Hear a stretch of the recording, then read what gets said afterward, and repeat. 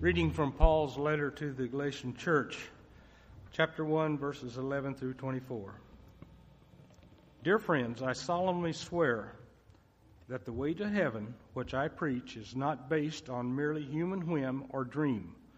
For my message comes from no less than a person than Jesus Christ himself, who told me what to say. No one else has taught me. You know what I was like when I followed the Jewish religion, how I went after the Christians mercifully, hunting them down, and doing my best to get rid of them all. I was one of the most religious Jews of my own age in the whole country, and tried as hard as I possibly could to follow all the old traditional rules of my religion. But then something happened. For even before I was born, God had chosen me to be His and called me. What kindness and grace! To reveal His Son within me so that I could go to the Gentiles and show them the good news about Jesus. When all this happened to me, I didn't go at once and talk it over with anyone else. I didn't go up to Jerusalem to consult with those who were apostles before I was. No, I went away into the desert of Arabia and then came back to the city of Damascus. It was not until 3 years later that I finally went to Jerusalem for a visit with Peter and stayed there with him for 15 days. And the only other apostle that I met at that time was James, our Lord's brother. Listen to what I am saying, for I am telling you this in the very presence of God. This is exactly what happened. Then after this visit, I went to Syria and Sicily, and still the Christians in Judea didn't even know what I looked like. All they knew was what the people were saying, that our former enemy was now preaching the very faith he tried to wreck, and they gave glory to God because of me. The word of God for the people of God. Thank you. You may be seated. Thank you very much, Jerry. Why should I listen to you? That's the question. Anybody had that question asked of them? Why should I listen to you? As we are opening the book of Galatians, we have found that it's about two things. Number one, it's about what the gospel really is. That's what Paul wants to get across. And we've come up with this little tag phrase that we use that Paul writes first, Jesus plus nothing. That's what the gospel is. Nobody else can make us right with God. We can't make ourselves right with God. It's Jesus and His sacrifice, His perfect life, sacrifice for us. And it's His work that makes us right with God. That's what the Galatian letter is about. But number two, the Galatian letter is also about Paul saying and answering that question, why should we listen to you? And Paul is saying, here's why I'm qualified to say what I'm saying. And so this little section that we just read is more than likely a response to charges that we don't really have. We have to kind of read between the lines on the other side. But they were charges against Paul by these teachers, by these agitators who had come in to preach something else. After Paul established these churches, he moved on and these teachers came in and they started teaching a gospel that was different than Paul's. And Paul is writing back and saying, here's why you should listen to me. Here's why I have credibility. Verse 11, he says this, let me make clear. In other words, let me certify to you why you should listen to me. And then what follows is basically Paul's testimony. He gives his own little story of what brought him to this place in time. And that little story could follow a simple outline. I'm just going to frame it up this way. What was, what happened, and what changed in the life of Paul. And so what was the life of Paul like? Look at verse 13 and 14. He says, I thought I was on God's side. I was doing things that I thought were right to do because I wanted to honor the God of Israel. I was zealous for Him, he says. I was following the traditions of my fathers. I was advancing far beyond any of the other people in my age. I mean, I was over the top committed. I went above and beyond my task. And one of those things that I started doing because I knew it was right to do was I needed to stop this sect called Christianity. These people that had started following this guy named Jesus. I knew in my heart that I was doing the right thing for God when I went out and I set out to destroy them. And that's what I set out to do. And it wasn't a pretty sight. I arrested people. I imprisoned people. I drugged them to stand trial. Some of them I even put to death for this kind of blasphemy. I was so filled with hate for these people who followed Jesus. Now, this is Paul a lot later, and he's telling his story. And one thing jumps out at us right away, and it is this, that Paul doesn't withhold any information about what he used to be. Man, there's some incriminating details here. But Paul lays it all out. He's not afraid of his failures because he knows that they will show the power of God. We, in that day, would have rightly said of Paul, only God can change that one. Have you ever kind of heard that line or used that line yourself? You've looked at somebody else and just the rotten things that they're doing, and you just think, only God can change that one. And Paul explains, here I had my head down, I was going 90 miles an hour in my religious life, I was trying to be good to impress God, I was trying to squash his enemies, which I thought were the Christians, but all the time I was lost. All I was doing really, at the end of the day, was putting perfume on a corpse because I was lost. And the problem with religion is that you can be really zealous, but you can be really zealous for the wrong thing. The problem with religion is that you can be really moral, but you can be really moral for the wrong reason. And that's where Paul is. He's morally righteous. He's doing the right things. He's just not right with God. He's wrong with God. And so Paul is a Pharisee, and he's doing Pharisee things for a God so that he can be right with God. And if there's one word that we could use to sum up this what was in Paul's life, it's this: religious. Paul was religious. So what happened? What happened to him? Well, verse 15 and 16, he says 3 things happened. And they were all because of God. Nothing I did, but it was all on God's side. He set me apart from birth, number 1. In other words, he determined beforehand. He had a plan for my life. God planned the gospel in Paul even before he was born. God shaped him throughout his life and prepared him for the things that he was going to ask Paul to do. And Paul never knew it, but as he was zealous in the wrong way, Paul was being prepared for a future task that God had for him. All he had to do was one day say yes. So first, he had a plan. Secondly, he called me by his grace.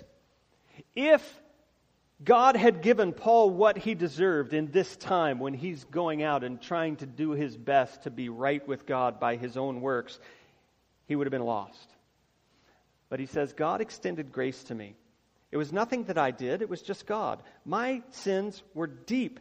They were heinous. In another letter, Paul will say of himself, I am the chief of sinners. Like there is nobody else on the planet that is worse than me. I look back at that life that I had, and it was terrible. I can't even talk about it. I was the chief of sinners, right? One of the ways that we justify our sin as Christians and as people is that we try to look around for other people who seem worse than we are, right? Because if we find somebody else who's a little worse than we are, then at least we can say, well, I'm not that. Paul says, you know what? I'm that guy. I'm that guy that everybody points at and says, at least I'm not that. And yet, he is invited in. And that should give us hope. That should give us great hope, because if there's hope for Paul, then there's hope for us. And that hope is because of grace. Grace is the free, unmerited favor of God working on our hearts and our minds to change our lives. Somebody said it this way: no one is so good that they don't need the grace of the gospel, nor so bad that they can't receive the grace of the gospel. And so God called Paul in grace. Here's number 3. God revealed Jesus to me. God revealed His Son to me.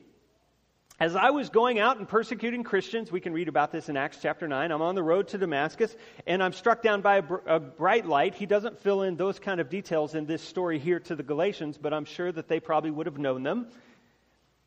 And he's struck down, and in the light is a voice, and the voice says, I'm Jesus, the one that you're persecuting. And Paul is like, no, well, wait a minute. I'm arresting Christians. I'm stamping out Christians. I'm going to do God's work. And this voice, who is Jesus, says, yes, you are doing those things, but it's not God's work. It's against me. It's against Him. You're persecuting me. When you hurt my church, you're hurting me. And from that experience, Paul learned who Jesus was, what His life meant, what His death meant, what His resurrection meant. And that initial circumstance led Paul to believe this person that I am trying to discredit is actually God. And so Paul would say, here's what's happened in my life. I met Jesus. I realized He's God. I realized He had a plan for me the whole time in my life, even when I was fighting against Him. And it became clear that the purpose that Jesus came for was to die for sinners, to take their place so that they could be right with God. And I realized for the first time, I'm one of those people. I'm one of those sinners. I was a Pharisee. I always did the right thing, and yet I was the chief of sinners. I was fighting against God, trying to be right with God through my own effort. And I realized that the only way I can be right with God is through Jesus. Because the gospel is Jesus plus nothing. Say it with me. The gospel is Jesus plus nothing. So that's what happened in Paul's life. What changed? He says, I was the persecutor of the church, but now, after meeting Jesus, I became a preacher of the church. Before, I was trying to build myself up by breaking God's church. But now God is breaking me, and instead He's using me to build up His church. And Paul is a new man with a new message. And God is working all along Paul's life to use Paul to build the very faith that Paul was opposing. In this course, what happened gave Paul two things. It gave him a new relationship with God. See, he had to relearn who God was. He had a certain view of God, and all of a sudden that view was turned on its head. And he said, I've got to get to know this Jesus because I've been fighting Him so far. I've got to figure this guy out. In verses 17 and 18, it's interesting that in order to learn about Jesus, Paul doesn't go to Jerusalem where all the apostles are. That would have been the obvious choice. If you want to go to school, you go to where the school is. You don't go out opposite to where the school is. And the apostles were in Jerusalem, but that's not where he went. Paul went out in the Damascus wilderness, out into Arabia. He goes out alone. And there's so much here in this time that we just don't know. We don't know what happened. Was it a retreat?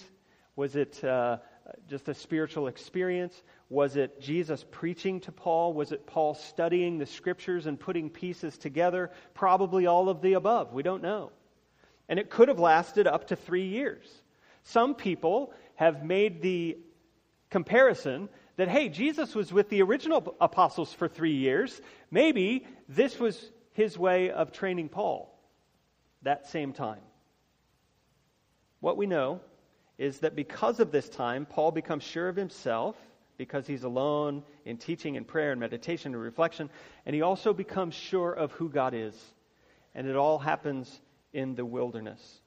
And this new relationship with God leads him to a new relationship with something else that's quite astounding. A new relationship with God's people.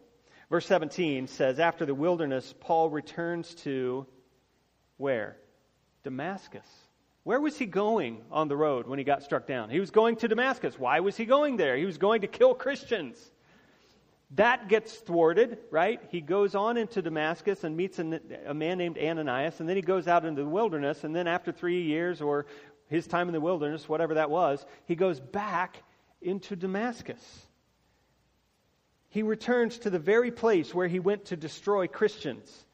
And instead of destroying Christians, he develops relationships with the Christians that he was once determined to abduct and to carry off for trial and for imprisonment. When we find Jesus, one of the first ultimate tests of our faith is to own our past mistakes with the people that know us the best and know our mistakes the best.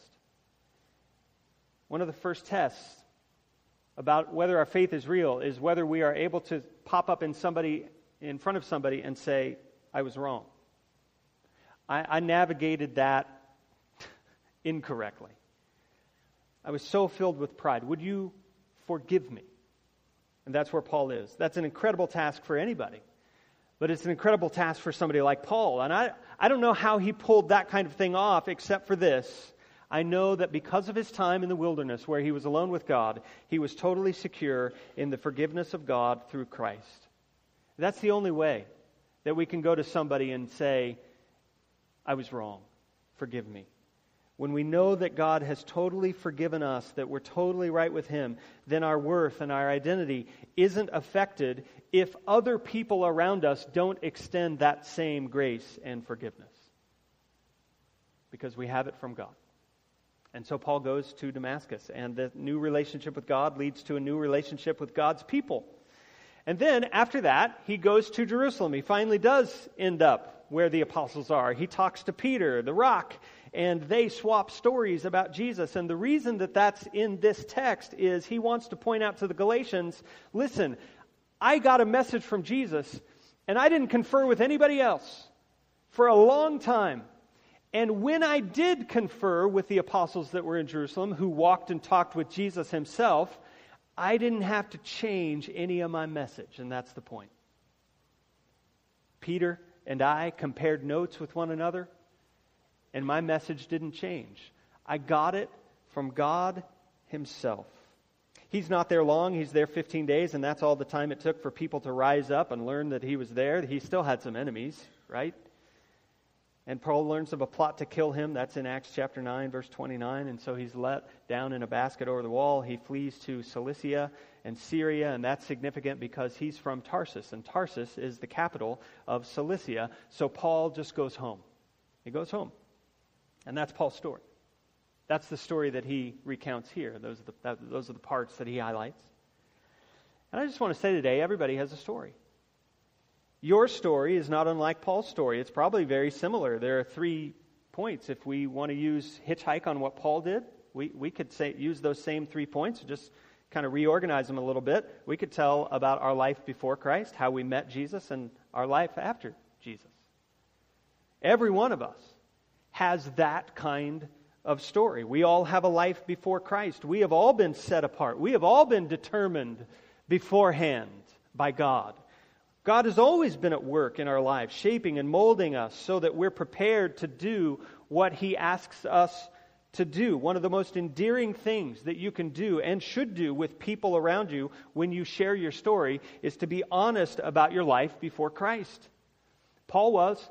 I made some woeful decisions. I was so filled with pride. Life was all about me. Man, if I could go back, I would change some things. Because of what God has done through Christ. Because it's Christ that makes me right with God and not anything that I do. I can be honest about that former life. And I can say without a shadow of a doubt that even in that former life, when I was making all those terrible mistakes, God was still working. And everyone in this room has a great capacity to give direction and counsel to other people because of those past failures. Everyone in this room has something to say, a way to direct other people. Man, if you could just avoid this, don't do what I did. And if we're in Christ, there's nothing to hide about our past life. And so we have a life before Christ. And then we each have a story about how we met Jesus. Some are pretty radical. Some really pique people's interest. Some gather a crowd. Some are dramatic. Some are inspiring. And then others of us in the room would say, well, it's nothing spectacular. I mean, I always kind of grew up in church and ho-hum. And, I got the gold stars on the wall in Sunday school. But we all, no matter what corner we're coming from, we all have that day when we first understood what the gospel is. that it's Jesus that makes us right with God, nothing we do. And we all have that time that we responded to that message in faith.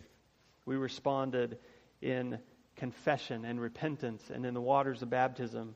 And life hasn't been the same since, right? The rebellious people among us, the prodigal sons, we stopped running from God to get our identity, and we started running to Him so that we could get our identity in Him. And the religious people among us, people that were trying to be good, we stopped working for God to get our identity. And we started resting in who He is and what He's done.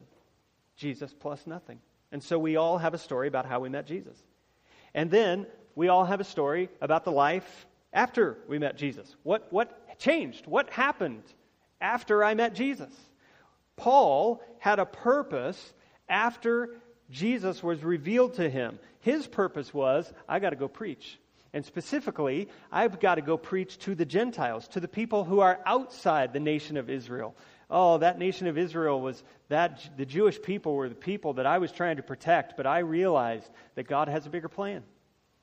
And my job in that bigger plan is to go and to preach to those people that nobody ever thought would be included in God's family. Once you get that God has always been at work in your life, even before your life, the next question that has to come is why? Why has God been at work in you? Why? When you say yes to Jesus, what has He prepared you to do? Another way to say it is, what's your why as a Christian? That's thrown around in a lot of self-help books. Find your why, right? We have to find our why as Christians. What's your why? Why did God unconditionally love you? How has He been shaping and molding you over your life? What has He called you to do? How has He gifted you? How has He empowered you? How will the revealing of Jesus Christ in your life change what you do? And so is now the time to start preaching to others? Is now the time to start singing for others? Is now the time to start teaching others, because that's what you do? How about battling for others? Because you just love putting your arm around people and encouraging them. How about bringing justice to others? How about feeding others? How about comforting others? How about helping others? Everyone has a story. Before Christ, how I met Christ, after Christ.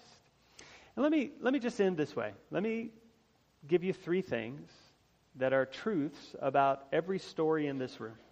Every story. Number 1, every story matters. Every story matters.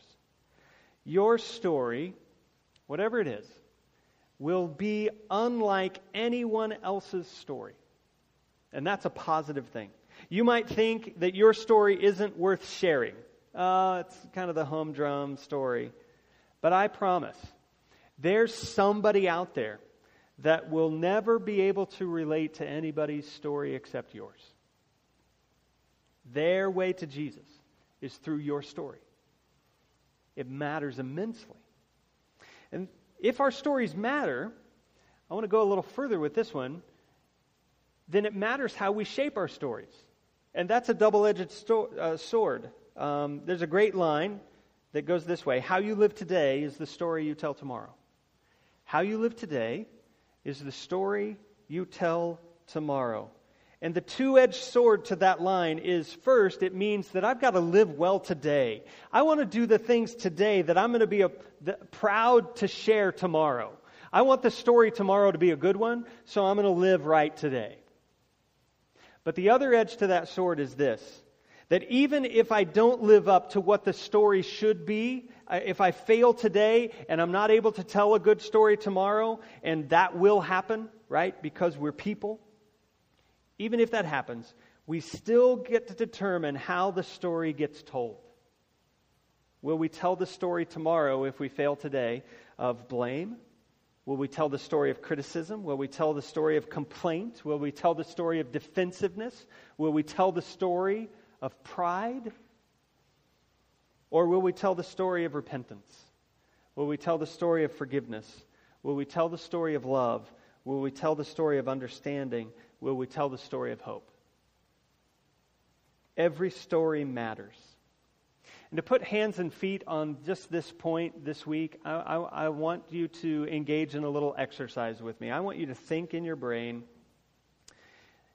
who do you praise God because of? Who do you look at in your life and think, if it wasn't for them, if they hadn't shared their story, then I don't know where I'd be. If they hadn't shared their story, I wouldn't know Jesus today. Who is that person? Maybe it's several people. And this week, sometime, maybe even today, would you text them? Would you Facebook them? Would you do whatever you do? Would you actually call them and just say thank you? Thank you for your story. Because without your story, I wouldn't have a story that included Jesus. Then, because every story matters, the flip side of that is, who is praising God because of you? Have you made a difference to somebody else in your life? Have you shared your story so that somebody else could know who Jesus is? And if you haven't, would you just ask God for the chance? Ask God for the chance to share your story. Number 2, there will be seasons to your story. And so I want to challenge you to just stay faithful. Just stay faithful. There will be seasons to your story. Just stay faithful. I have mentioned already that your story is not unlike Paul's story. And I could tell, it's just natural, right? You go, yeah, right, my story is like Paul's. I mean, here's a guy who wrote most of the New Testament. He traveled the known world. He's single-handedly responsible for putting Christianity on the map. He's planted all these churches everywhere. I mean, how is my story like Paul's? I want you to look at verse 22. There's a word in there that we would never use to describe Paul. Never in a million years. The word in my translation is unknown. I was unknown to the Christians in Jerusalem. The only thing that was known about his story was that he once persecuted the church, but now he's preaching Jesus. Okay? Now skip down to verse 1 of chapter 2. What's the very first phrase? The very first phrase in my translation is 14 years later. Anybody have that? 2 of you. Okay. All right. Wonderful. 14 years later. It's like a dash on a tombstone. We really don't know what the story is during those 14 years. And here's what I can assume.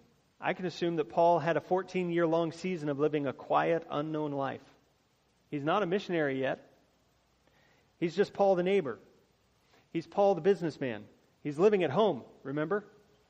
He's Paul the friend.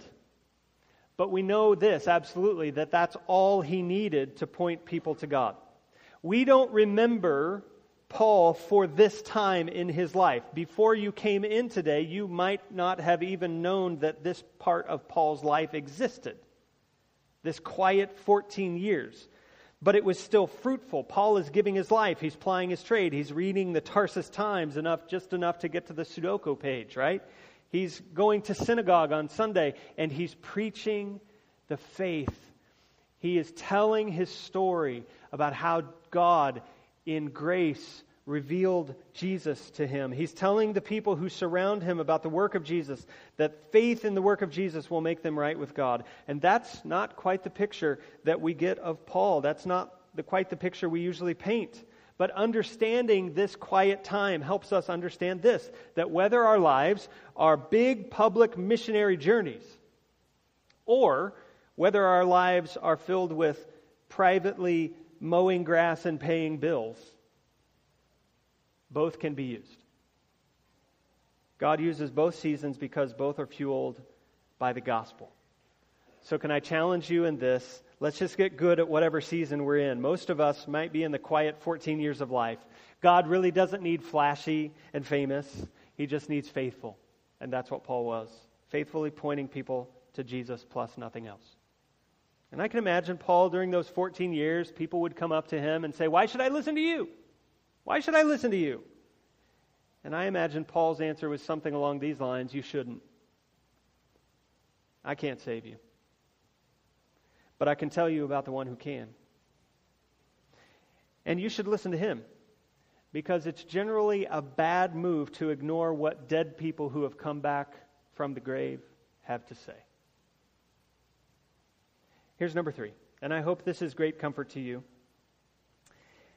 We will never do anything in our life but further God's purposes. We will never do anything in our life but further God's purposes. No matter how much we bungle up our life, I know that this is true.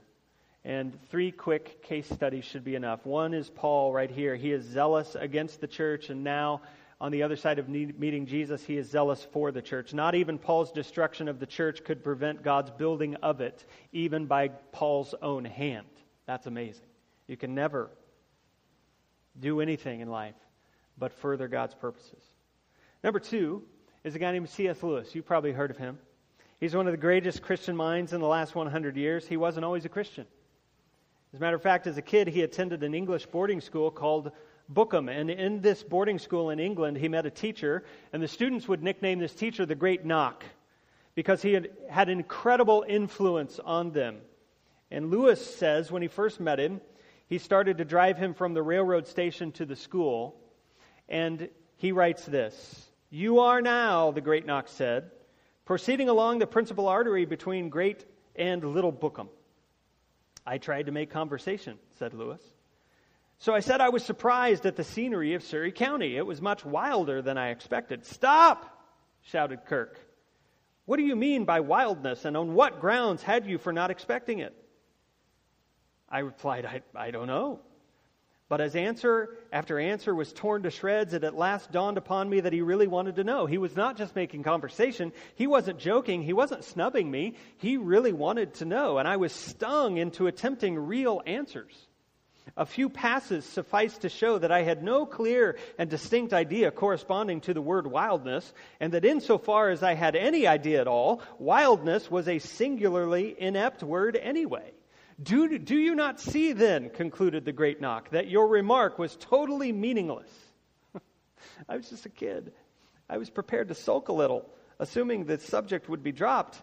Never was I more mistaken in my life. Having analyzed my terms, Kirk was proceeding to deal with my proposition as a whole. On what had I based my expectations about the flora and geology of Surrey? Was it maps? Was it photographs? Was it books? I could produce none. It had, heaven help me, never occurred to me that what I called my thoughts needed to be based on anything. Kirk once more drew a conclusion about the slightest sign, without the slightest sign of emotion, but equally without the slightest concession to what I thought. Do you not see then that you have no right to have any opinion whatsoever on this subject, he said. And that set the tone. By this time, our acquaintance had lasted 3.5 minutes.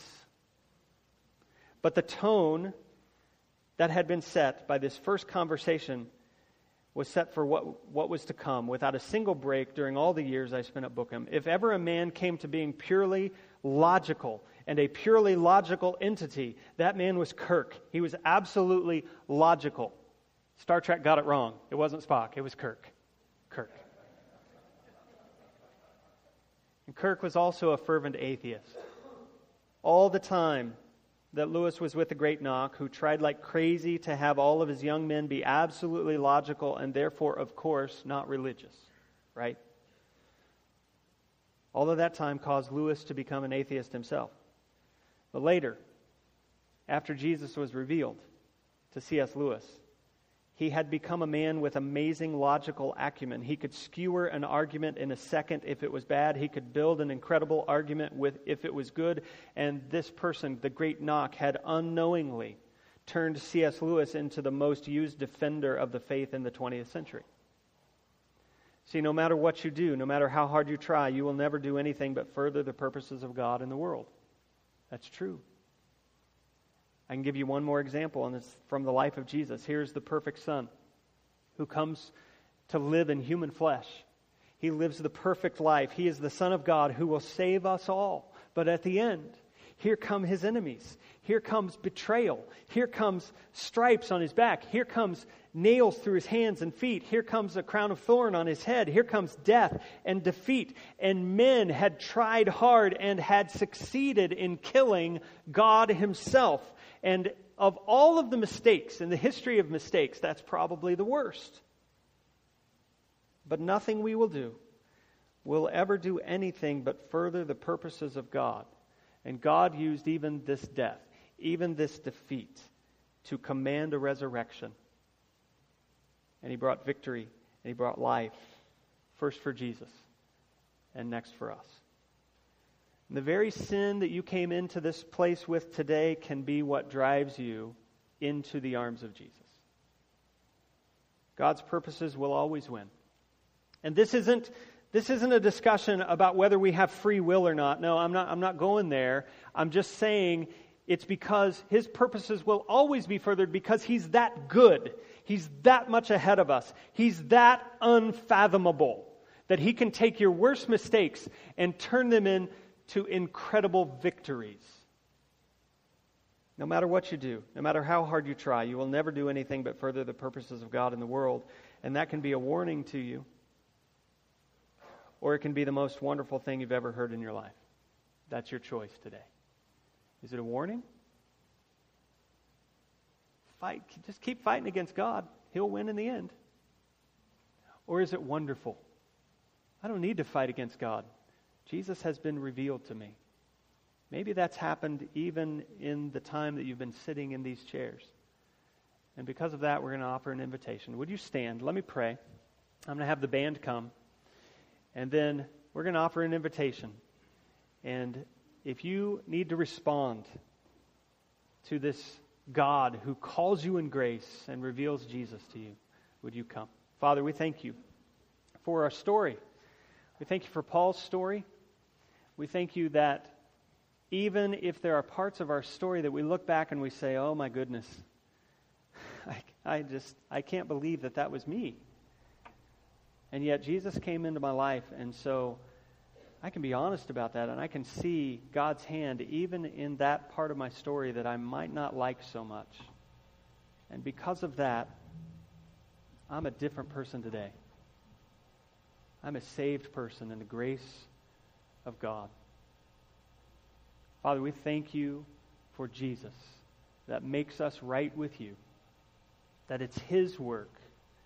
Jesus plus nothing else that makes us acceptable, that we can be brought into your family and be called sons and daughters.